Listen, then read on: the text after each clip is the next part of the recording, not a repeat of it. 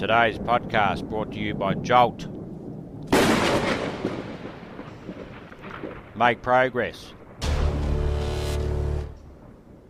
not excuses.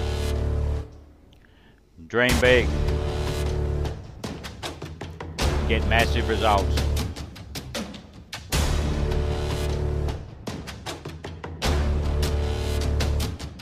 The first recording was on the magic word, and it was attitude.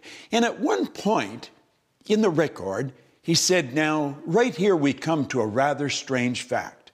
We tend to minimize the things we can do, the goals we can accomplish, and for some equally strange reason, we think other people can accomplish things that we cannot. He said, I want you to understand that's not true. You've got deep reservoirs of talent and ability within you. Now, if you asked me if I understood that, I'd say, of course I understand it. I listened to that. I'll bet I had listened to that at least 1,000 times in the 9 years that I was searching for why was I winning. And if you'd asked me, I'd have said, yeah, I understood it. I didn't understand it at all. And I'm sitting there, standing actually, watching Bill Gove, and that record started to play in my head. And I could hear Earl Nightingale say, now, right here, we come to a rather strange fact. We tend to minimize, and I thought, that's what he means by that. And I made up my mind, I was not only going to do and learn to do what Bill Gove had just done in front of me, I was going to get him to teach me.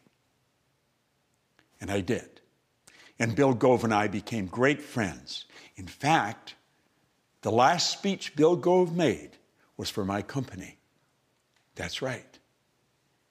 It was about 5 years ago. It was in December. On the 13th of December, Bill Gove passed away.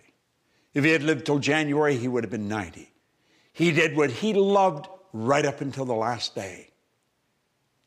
But I owe him such a vote of thanks.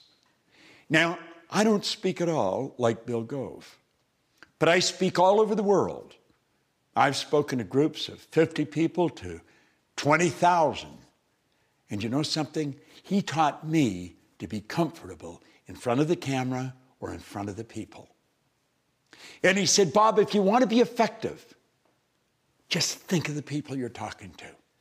Just fall in love with the idea of helping them. And he said, and you can help them because you've got valuable information.